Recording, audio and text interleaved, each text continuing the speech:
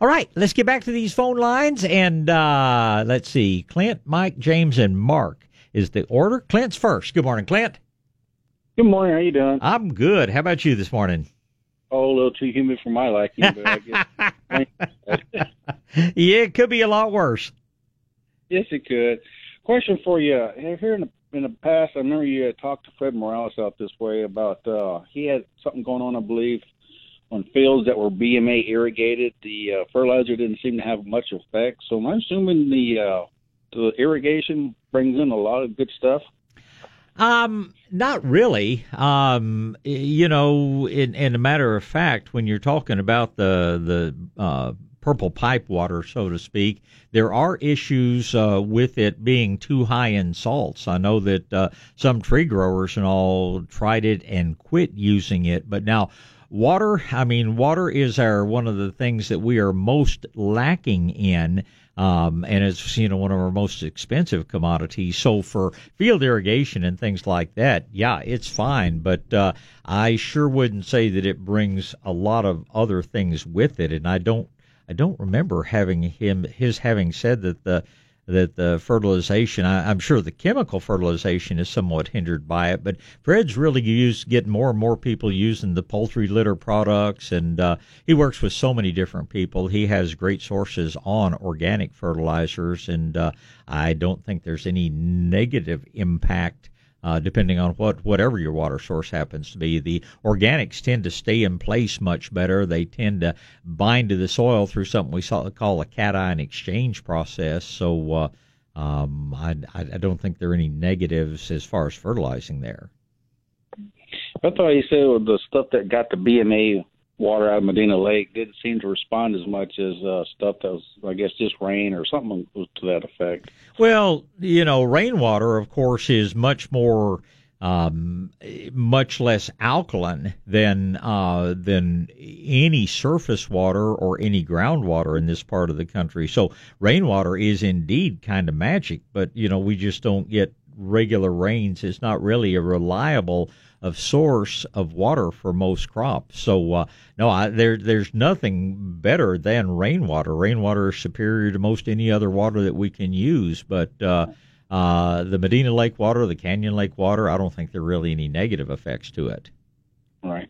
On a different topic, looking at some property that had used a lot of picloram, I think that graze on or so forth. Right. Now, and that the coastal, that will pick it up out of the soil and transfer it that way. That's correct. Not really. It's more that it is sprayed onto the foliage of the plants, and that's where it is absorbed into the plant. But once it has gotten down into the soil, I don't believe the plants really absorb that much of it back out of the soil. I'd have to talk to some of the chemical guys to see, but it just doesn't break down. There's just nothing in nature that decomposes it. So once it's in there, that soil is pretty much worthless for a lot of years. As they say, with most pollution, the only answer is dilution, and it takes a long time to get that stuff down out of the soil. You can keep on growing all the coastal you want, but you're not going to be able to grow cotton in there. You're not going to be able to grow, milo or certainly tomatoes or anything like that for a long time. So it stays in the soil for quite some time. Yes, sir. Like I say, it doesn't ever break down. It gradually gets diluted down. But at least according to Dr. Elaine Ingham, who's one of the leading authorities on soil microbiology in the country, she says it never truly decomposes. It's one of a group of herbicides they call sulfonated ureal herbicides that just there are no microbes out there that are able to decompose it the way that they do even most of the other toxic poisons. Even Roundup gets broken down over time, but the picloram doesn't. Does it? Okay, now I got the strangest tree question you've ever been asked. Let's try. I had a couple of mesquites that blew over in a windstorm, so I know they didn't die from a poisoning or anything. Uh-huh. And when I throw that stuff on the grill in the smoker, it doesn't have the regular mesquite smoke and taste to it. It's just kind of blah. Any idea what's going on with that wood? It's about 4 years old. And it's fully dried? Fully dried, about 4 or 5 years. Unless for some reason, I would think that, one of the things that gives mesquite wood, gives mesquite smoke its flavor. Mesquites are a real dry, arid country tree. And I guess it's possible if we had a real long rainy spell or something like that, they just, the sap's a little bit more watery and probably hasn't concentrated quite as much of the flavorful smoke ingredients, as it were. But that's just supposition on my point. That's a great question, and I really don't know the answer to that. It's but I bet you will find that the drier, the more arid the country you harvest your mesquite from, the more potential it's going to have to be a really great smoking wood. I suspect that those mesquite trees probably just grew in an area that got so much moisture they didn't build up all the same chemicals in the wood that is what we look for when we are smoking our meat on it. Well, we get pretty dry out here in Devine, so. Yeah, like I say, at the time they went over, maybe it followed a period that had more rain. That's a great question that I can't give you an absolute answer to, but I'll ask David Vaughn, who's going to be doing our seminar today, if I get a chance. I'll ask David if he has any ideas, because he knows more about trees than any other 10 arborists put together. So we'll see what he says about it, Clint. All right. Well, I appreciate your time. Thanks a million. Always a pleasure. I appreciate your call. You have a wonderful weekend. Thanks. You too. Bye-bye. Bye. All right. Up to Johnson City. Good morning, Mike. Good morning, Mike. Morning, Bob. Morning, sir. I got a couple of quickies here for you. First of all, I'm trying to clean out underneath my oaks, get rid of all the agaritas and the persimmons, undergrowth and stuff. And heretofore, what I've done is taken a brush cutter and then sprayed the stumps of the agaritas and the persimmons with. I hate to say this, but sprayed them with remedy and water, and along with a surfactant. Now I'm trying to get away from that. Mm-hmm. And so my question is there any other easier way to do that besides just grubbing them out? Well, remedy, of course, is very damaging to your oak trees, and it will, it will be very bad for them. One thing you can do, and grubbing them out's, hardly a good thing either, because you wind up, agarita is not so bad, but those persimmons and things can have really deep roots, and you end up damaging the trees trying to get the other roots out. Anywhere that you have, any kind of a stump that you could drill some holes down into, if you drill holes and fill with potassium nitrate, saltpeter, it will make that wood rot much, much more quickly. It turns the cellulose, the wood fiber, into something called nitrocellulose, which is much more spongy. And I don't know, I guess you could actually light it as we do if the stump is out in the open, because it's not going to burn to the point that it's going to cause any problem to the trees. But just drilling those stumps and, again, adding saltpeter, that's going to break down that wood fiber much, much faster than if it just sits there in the ground. Especially that persimmon is so hard, it'll stay there for years and years, and that blasted agarita just resprouts as quickly as you cut it off. So that's what I would do where you can. The other thing you could do, and this just kind of depends on how thick it is, but you could cut yourself some little, maybe 2 foot by 2 foot squares of weed block. And just after you cut this off, if you've got it smooth enough that you're not going to have the little twigs poking holes up through it, just put your little square weed block down on top of it and put a couple of rocks, dump some mulch or something like that down on top of it, and it will really suppress the regrowth. Now, that's hard to do if you've got 1,000 acres to do, but if it's in a more limited area, that'll work very well. For that matter, it might look kind of give it, not to offend East Texas because I was born there, but it might kind of give it that East Texas look. You can take some old shingles and, just put a couple of those on top of every one of those stumps, and that'll really slow down the regrowth as well. Yeah, I've used that weed block before, and it just doesn't work. I mean, the stuff just comes right back through it and stuff, Well, you may be using a cheap weed block. Don't use the stuff you get at Home Depot. Talk to a good agricultural supplier, because is the guy that used to make Baskin-Robbins ice cream said there are very few things in the world that someone can't make a little worse and sell a little cheaper. And there's some not so, and I've had, I've tried a bunch of the different weed blocks. I use them sort of a temporary thing. I put them down for a year and then pull them back up to kill areas that I'm wanting to expand my garden into. But let me tell you, there's a big difference in quality. Right, but that business about drilling them out and putting that potassium nitrate on there, that's not going to work because most of the agaritas and stuff, I mean, they're not bigger than. Yeah, no, they don't have enough of a stump. But your persimmons and they would, but the agarita you're going to have to do something different with. And so maybe use the weed block for the roofing shingles or something like that, That would be probably the best thing. Now, if there are any... See, the problem with the remedy is that it will move a long distance through the soil, and it will kill trees 100 feet away from where you put it out. If those stumps are any distance away from your trees that you want to save, my non-organic remedy that I just, but it's a lot better than... than the remedy is, but make your mixture of diesel and molasses, 50-50, just dump, doesn't take a whole lot of that, dump that over the stump, and that will kill the molasses will clean it up in a big hurry, and I don't think, as long as you're a little ways out from the trees, I think that would work very well, and while it's not the best answer, it sure is a lot better than the chemical stuff.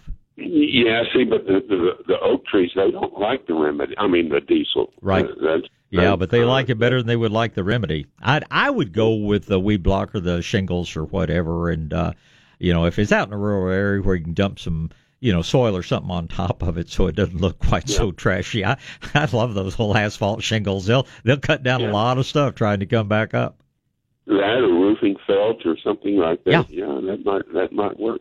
Okay, another quickie is: are y'all going to be selling any vegetables in the 6-pack this year? Yes, we have a lot of tomatoes and a lot of peppers right now. We've got 2 sources producing them for us now, and pretty good supply of them coming in every week. In the 6-pack? Yes, sir. Call before you make the drive, but we went through a lot of vegetables yesterday, but gosh, I know we had... a couple of 100 6-packs at least on tomatoes at the beginning of the weekend. So, come see if you want to be on the safe side. Call and talk to Wendy or Donna or whomever, and we'll set some aside for you. Okay. But it's too early for tomatoes, isn't it? Next question. Yeah. In Johnson City, I wouldn't be planting them yet. I'm not planting them in Bernie yet. In San Antonio, maybe a different story, but... I'm not going to be putting them in the ground. So far as I know, we will continue to get them in 6-packs. I wish, well, no, I don't wish. I've been a grower, and it's just too much labor and too much time. But I anticipate that we will continue to get 6-packs for several more weeks. Okay, good deal. All right. Thank you, Bob. That's all I got. You're welcome, Mike. Thank you. All right. Back to gardening and back to the phone lines. Good morning, James. Morning, Bob. How you doing? Well, I'm looking forward to this week more than I was looking forward to last week. This time last week, looking at the weather, looks like it's going to be a little bit more spring-like this time around, and that makes me happy. Yes, sir. I lost 2 tomato plants. Well, that's pretty small losses in the grand scheme of things. I just hope they weren't your expensive grafted tomatoes or any of those. No, those were on the other end of the hoop house. Yeah. The frost cloth needs to go all the way to the ground, by the way. And if the wind's blowing hard, that means you may have to tie it down pretty well. I've got a greenhouse inside a greenhouse when it comes to those cold temperatures. I dug up a couple of 2-foot-tall celebrities to replace them with some 2-foot-tall celebrities. There sure was a lot of earthworm activity in those holes that I pulled those plants out. And the only thing I can blame it on is that Espoma tomato tone. Well, I don't know if how much I would say that that's the only thing. I think the good things in the Espoma tomato tone are very good for earthworms, but I'll tell you, I find the same things with any good organic fertilizer. But they do make a good product. They put all the beneficial microbes, not just the mycorrhizae, but the Bacillus subtilis, and they make a great product. Yeah, I'm sold on it. I got two heat mats. They're 2 foot by 4 foot, and I got one slot left in there. There's cantaloupes, cucumbers, and squash getting ready to germinate. Might be ready to transplant the end of the month or maybe the first week in April. And I've got to start some more tomatoes for the youth garden. But anyway, we're really having a good time out here, man. Tell me about the cucumbers you grow. Do you grow some of the newer hybrids? The name just went out of my mind. But the Divas is one of the new ones. There's another one that supposedly is a super high producing one. Those seeds that are 20 or 25 cents a piece. Do you grow any of those, or what varieties do you grow? The Sweet Success is hard to stay away from. Yeah. If you've ever grown and eaten them, they're really a good cucumber, man. Yeah, and they're one of those little bit pricier ones, and that's why I think you're probably good to start your transplants rather than direct seed that one into the ground. But Sweet Success is sure a good one. You're exactly right. Well, I can buy a whole pack of seeds for what you downtown fellas pay for a cup of coffee. But and any other suggestions on squash? Do you have a favorite? Do you grow crookneck or straight neck, or which squashes do you grow? Well, the early prolific straight neck, the yellow ones, everybody likes cooking and eating with that. Yeah. I was talking to Jerry Parsons and complaining about sometimes that the yellow squash gets those green streaks in it, especially when they get a little older. Yeah, a little virus. And he recommended a multi-pick. That might be a better choice, but the early prolific straight neck is, man, that's a good squash. It is. Glad you mentioned that. I've got a supplier that I'm getting Tatumi seed from. Good. I thought it was extinct, but I finally found some. Yeah, and that's a great little squash because it's pretty much immune to the squash borers. But let me back up for just 1 second to those green streaks and things that you get in there. Try, when that happens, try spraying with a little bit of hydrogen peroxide and see what happens. I've used it just on a limited basis, but for me, because I think a lot of that streaking is viral, and for whatever reason, I don't think anybody fully understands the mechanism, but hydrogen peroxide really seems to suppress that and do away with that kind of mottling in the color. Try that if you have any of that show up this summer, and let me know what your results are. Okay, I'll pass that on to one of my squash growers. I'm growing transplants for another grower. Very good. So I can get them. I can get what I want. The reason I called was, excuse me, to ask you a question. Excuse me. Making the garlic tea, Malcolm and Howard recommend to grind up the garlics in a blender. Can we use the granulated, dehydrated garlic and come up with a fairly good product? You can. It's just, of course, a matter of getting the all the allicin and all the other good things out of the garlic. And when you have really dried it thoroughly, sometimes it's hard to get that back into solution real well. I still think the fresh is probably better, or just buying the garlic juice. Goes a long way toward doing, being the easiest thing to do. I'm not as crazy about, blending it, because that leaves all those little things behind that can clog your sprayer up. So yeah, I know. That's, and that's why the old timers, used to always have a garlic press where they literally press the juice out of the garlic and use that. And that's a concentrate to the point. A little bit of garlic juice goes a long way. So, if your garlic has, of course, that great antifungal potential. It has, pretty strong insecticidal, or at least insecticide repelling qualities. So I'm not sure I wouldn't just, in most cases, just broadcast the dry garlic out there. And then if you need to make a foliar spray, I'd buy a little garlic barrier or a little garlic pro. There are a bunch of different liquid garlics out there that aren't that pricey when you consider how far you dilute them down. You'll also find it under the name of mosquito barrier. Gosh, I'd have to go back and look at the shelf to tell you some of the others, but look at what the active ingredient is, and you'll find most of it's just pretty high concentration of garlic juice. Well, that's what I wanted to use in the foliage spray, because I use the fish blend like Malcolm and the guys used to use, but sometimes if I've got a problem, I like to put a little garlic in there. Sure. Well, again, on a liquid, I would go with a liquid garlic, and I don't know. It'd be interesting to take the dried garlic and see if you could rehydrate it. I guess you'd probably put it in an old sock or pantyhose or something like that, so you don't have to strain it so much. Just every time you add another step in the process, I mean, the thing I'm shortest on in life is time. The day's end before I get all my work done. And if I can eliminate one step in the process, sometimes it's worth an extra $1 or $2 to make it easier. Yeah, I'll buy some of that liquid product you suggested. That sounds like a real good deal for what I'm doing.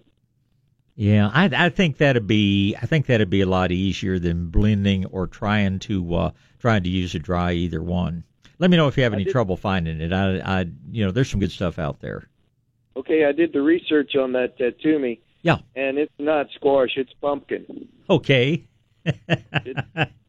It's a pumpkin, man. It's just consumed at a really young age, and it's as good or better than a lot of squashes. Well, that whole family, they call them the cucurbits. Sometimes for me, it's hard to tell where one ends and the next one begins as to what really is the difference in a squash and a pumpkin, but they're pretty closely related. So that's news to me. I'd never researched that, but that's real interesting. But it's not going to affect my growing it and enjoying it. It sure is a good thing. The calabacitas, they call it. You can do a lot of good things with that in the kitchen. They're not as prone to get beat up as bad with the vine borers. That's the whole thing. The vine is so thin on the Toomey that the borers just can't get into it. Okay, well that's all I got. I'm not short of finding anything to do around here, man. When I jump out of bed, it's right there. Well, starting tomorrow evening, you'll have a little bit more evening daylight to do it too. So for those of us that work on a clock, I don't let them take my daylight savings time away. I hate to hear it when they talk about doing away with it, because that's my extra hour of work when I get home in the evenings during the summer months. So you get out and enjoy, James. Always a pleasure talking to you. We'll do it again soon. Thanks, Bob. Thank you, sir. All right, back to gardening. It's going to be Mark and Sue and Joseph and Lewis, and Mark's up first. Good morning, Mark. Yes, sir. I had two questions. One, I have a Myers lemon on my deck in a pot, and it's got like under some of the leaves is a little like a spider web, a real tight web. Okay. I don't see any bugs, but a lot of the leaves are kind of curling. The curling is totally normal this time of year when we go to real high humidity to real low humidity and the temperatures are jumping back and forth. Every citrus tree out there is going to curl a bit. I watch those webs because sometimes, and certainly as high as humidity is, I don't think spider mites are likely to be an issue now, but sometimes you'll get a little caterpillar down in there that will literally roll the leaf around itself. So keep an eye out for that and be prepared to spray with a good natural product like BT or something. But the leaf curling is just totally normal. Just be sure you're watering thoroughly and regularly. As you well know, we have not had any good soaking rains at all, and especially in a container, that Myers lemon's going to need a good thorough watering every few days. Okay, thank you. And then one other question, I've got about 25 oak trees in my yard, and a lot of them have this kind of a gray spots on the bark. Yeah, that's called is that That's called the lichen, L-I-C-H-E-N, if you want to look it up. It's a real odd little plant combination. It's actually a moss and an algae that have a symbiotic relationship. It is totally harmless to the trees. Sometimes they'll develop little whiskers. Sometimes they'll develop some of the oddest things. There are many, many different forms of lichens. They grow on rocks, they grow on trees, but they are totally harmless to your tree and nothing to worry about. Great. That's all I needed to know. Thank you. I appreciate the call. You have a great weekend, and I'll say good morning to Sue. Good morning, Sue. Hi. I heard you and Harold and Garrett talking about Roundup last week, I think it was. Right. He said it works so darn well, but he didn't mention that it works only for like 2 or 3 years, and then the plants get immune to it. Yes and no. Some plants have built up a resistance to it, mainly when they've gotten the genetic material transferred to one of these genetically modified organisms. Plants don't. I mean, it's a matter of chance, and most plants, unless they have been what happens, and it's one of the great lies that Monsanto tells us and all these other things, is they say when they started developing genetically modified plants that, it would be totally safe, those genes would never spread anywhere else. Yeah. And as it turns out, much of that genetic material moves into some of the bacteria in the soil, and those bacteria can transfer it into other plants, and that's where we're getting these super herbicide-resistant weeds and things like that. So it's not a natural process that the plants, stop being affected by it. It is another thing that mankind has screwed up through the genetic mutation or genetic modification that they have done. But there's just, in my book, there's just nothing good about Roundup, and to me it ought to be totally banned and outlawed, and the evidence just mounts daily about all the damage that it does to people and animals and the environment. So, it's one more interesting point about it. But this, indeed, the Roundup resistance, which is a result of their genetic modification spreading to some other plants, is indeed a growing problem that they don't want to talk about. Another thing I thought, to counteract that, whatever the cause is, they're putting like 2,4-D into Roundup or having to go to stronger herbicides. Well, it's not just 2,4-D. 2,4-D is a broadleaf weed killer, but they're putting Trimec and some different things in there. But yeah, they're and it's interesting that one of their, I think it was Enlist Duo, that under political pressure they approved it, but then they found out that Monsanto was lying about their test results, and they withdrew their approval of that product. But I don't have the time to keep up with everything that's going on out there, but you better believe they're still trying to get more and more of it out there all the time. And the thinking people, I think, just will totally stay away from any of those products. That's one of the things I'm going to be talking about down at the Saws Festival today. Okay, one more thing. I believe that lichens are a symbiotic relationship between algae and fungi. You said moss, but I think you just misspoke. I'd have to look that up. It's been a lot of years since Biology 1 for me. But it is a symbiotic relationship between two harmless organisms, and I think you're probably right there. I appreciate that. It's exciting when you think about it. Okay, thanks. You're welcome, Sue. Thanks for the call.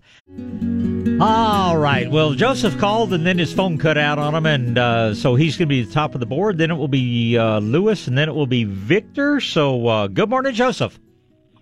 Yeah, I was calling about that man mentioned earlier about some spots on his trees. I've got some kind of blue, moldy-looking spots on my mountain laurel. So those... Is it on the bark? Is it on the leaves?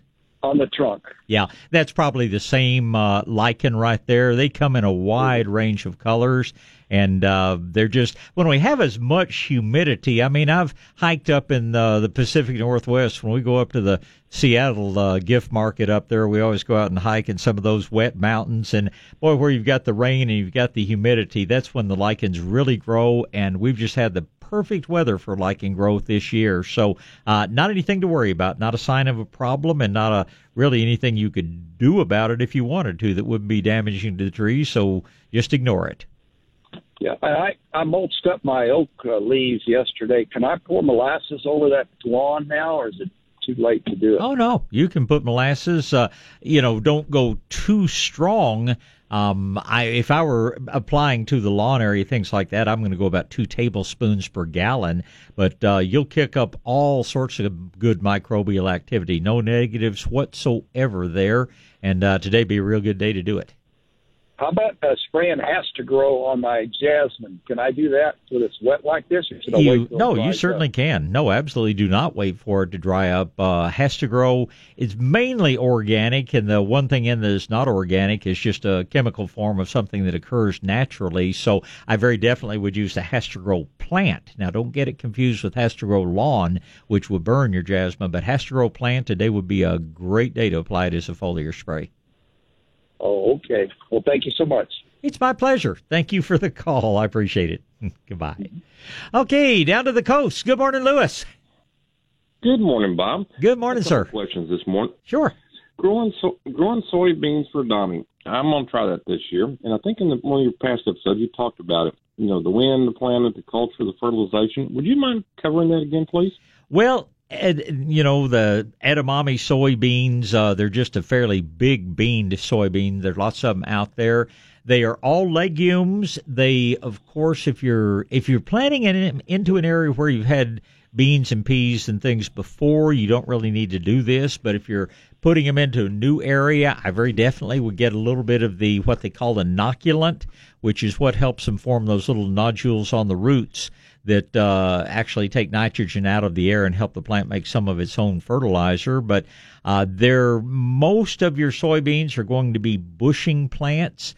Just lots of sun, till your soil well, lots of organic material. And I find the problem that I have with soybeans in my garden is just they seem to develop an iron deficiency if I don't use an iron supplement. So that's one place I'm going to be using either a good green sand or Ladybug's Magic Sand. I find that makes a big difference in the quality of the soybean. And, of course, keep them adequately watered, spray them periodically with liquid seaweed because spider mites can be an issue when it gets hot and dry. But other than that, just grow them like you would bush beans. About how much green sand are you using, Bob? What I'm using in lieu of green sand now is this Ladybug product called Magic Sand. And you may have to look around a little for it. I think it's actually a green sand that came from somewhere up in the Northeast. I know Carl Pool, if you can find the Carl Pool product, they have something they're calling Jersey green sand. And green sand, of course, is just a deposit that is literally mined from where there were prehistoric lakes or even ocean beds. And it's just where many, many millions, billions of algae plated out on some of the sands, in aquatic areas. And the problem, our best green sand mine in Texas closed down, and they went to an East Texas source, some of which seems to be contaminated with arsenic. So I'm not really big into the Texas green sands right now, but the Jersey green sand or this Magic Sand from Ladybug, those are the two that I'm using in my garden. And I just, in a good organic garden, you probably don't need a lot in the way of iron supplements, but the soybeans are the one thing that I find that really do better when you give them a little bit of extra iron.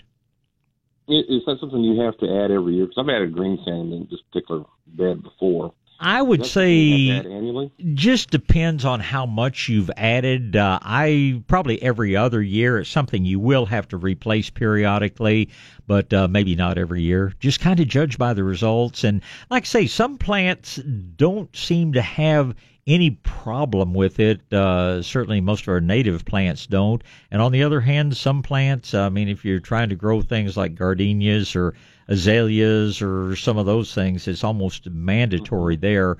But just in the vegetable garden, the soybeans give me more problem than anything else with needing supplemental iron. Okay, good to know. Are you adding it when you plant, or are you side banding it, or how are you? I'm just putting it. I put it down before I plant. When I get ready to plant something, I'm going to plant in rows like the soybeans. I'm going to put that band of fertilizer down. I'm going to put that band of green sand down, and then I'm going to put a little bit of compost on top of it. And just when I go back to plant, I'm just taking my little triangular hole and just creating a furrow and planting directly into that. And really does seem to work well. I've gotten to where I'm adding more lava sand these days too, and that's something, of course, you only really have to add once unless you just want to kick up the amount of it you use. But golly, it sure has helped with water retention in the soil. I'm sure it also helps to some degree with the nutrient retention through what we call the cation exchange process. But anyway, it's a lot of information, but I love edamame.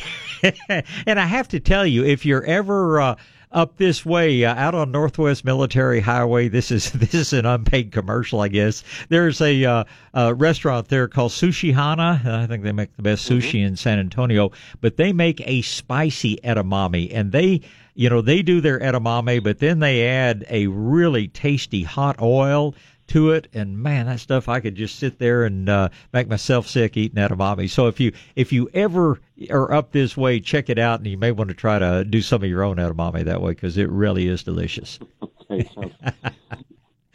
Love to share when I find something really good. I love to share it with others, and I don't cook as much of it myself as friends do, but it's certainly something worth exploring, so to speak, Louis. Good. If I can ask a second question, chickweed control in my flower beds, my perennial flower beds. Chickweed, you get a million plants as soon as it seeds. Any simple ways other than just hand weeding that stuff? Well, it's all intermixed in with the plants where you can't use any vinegar.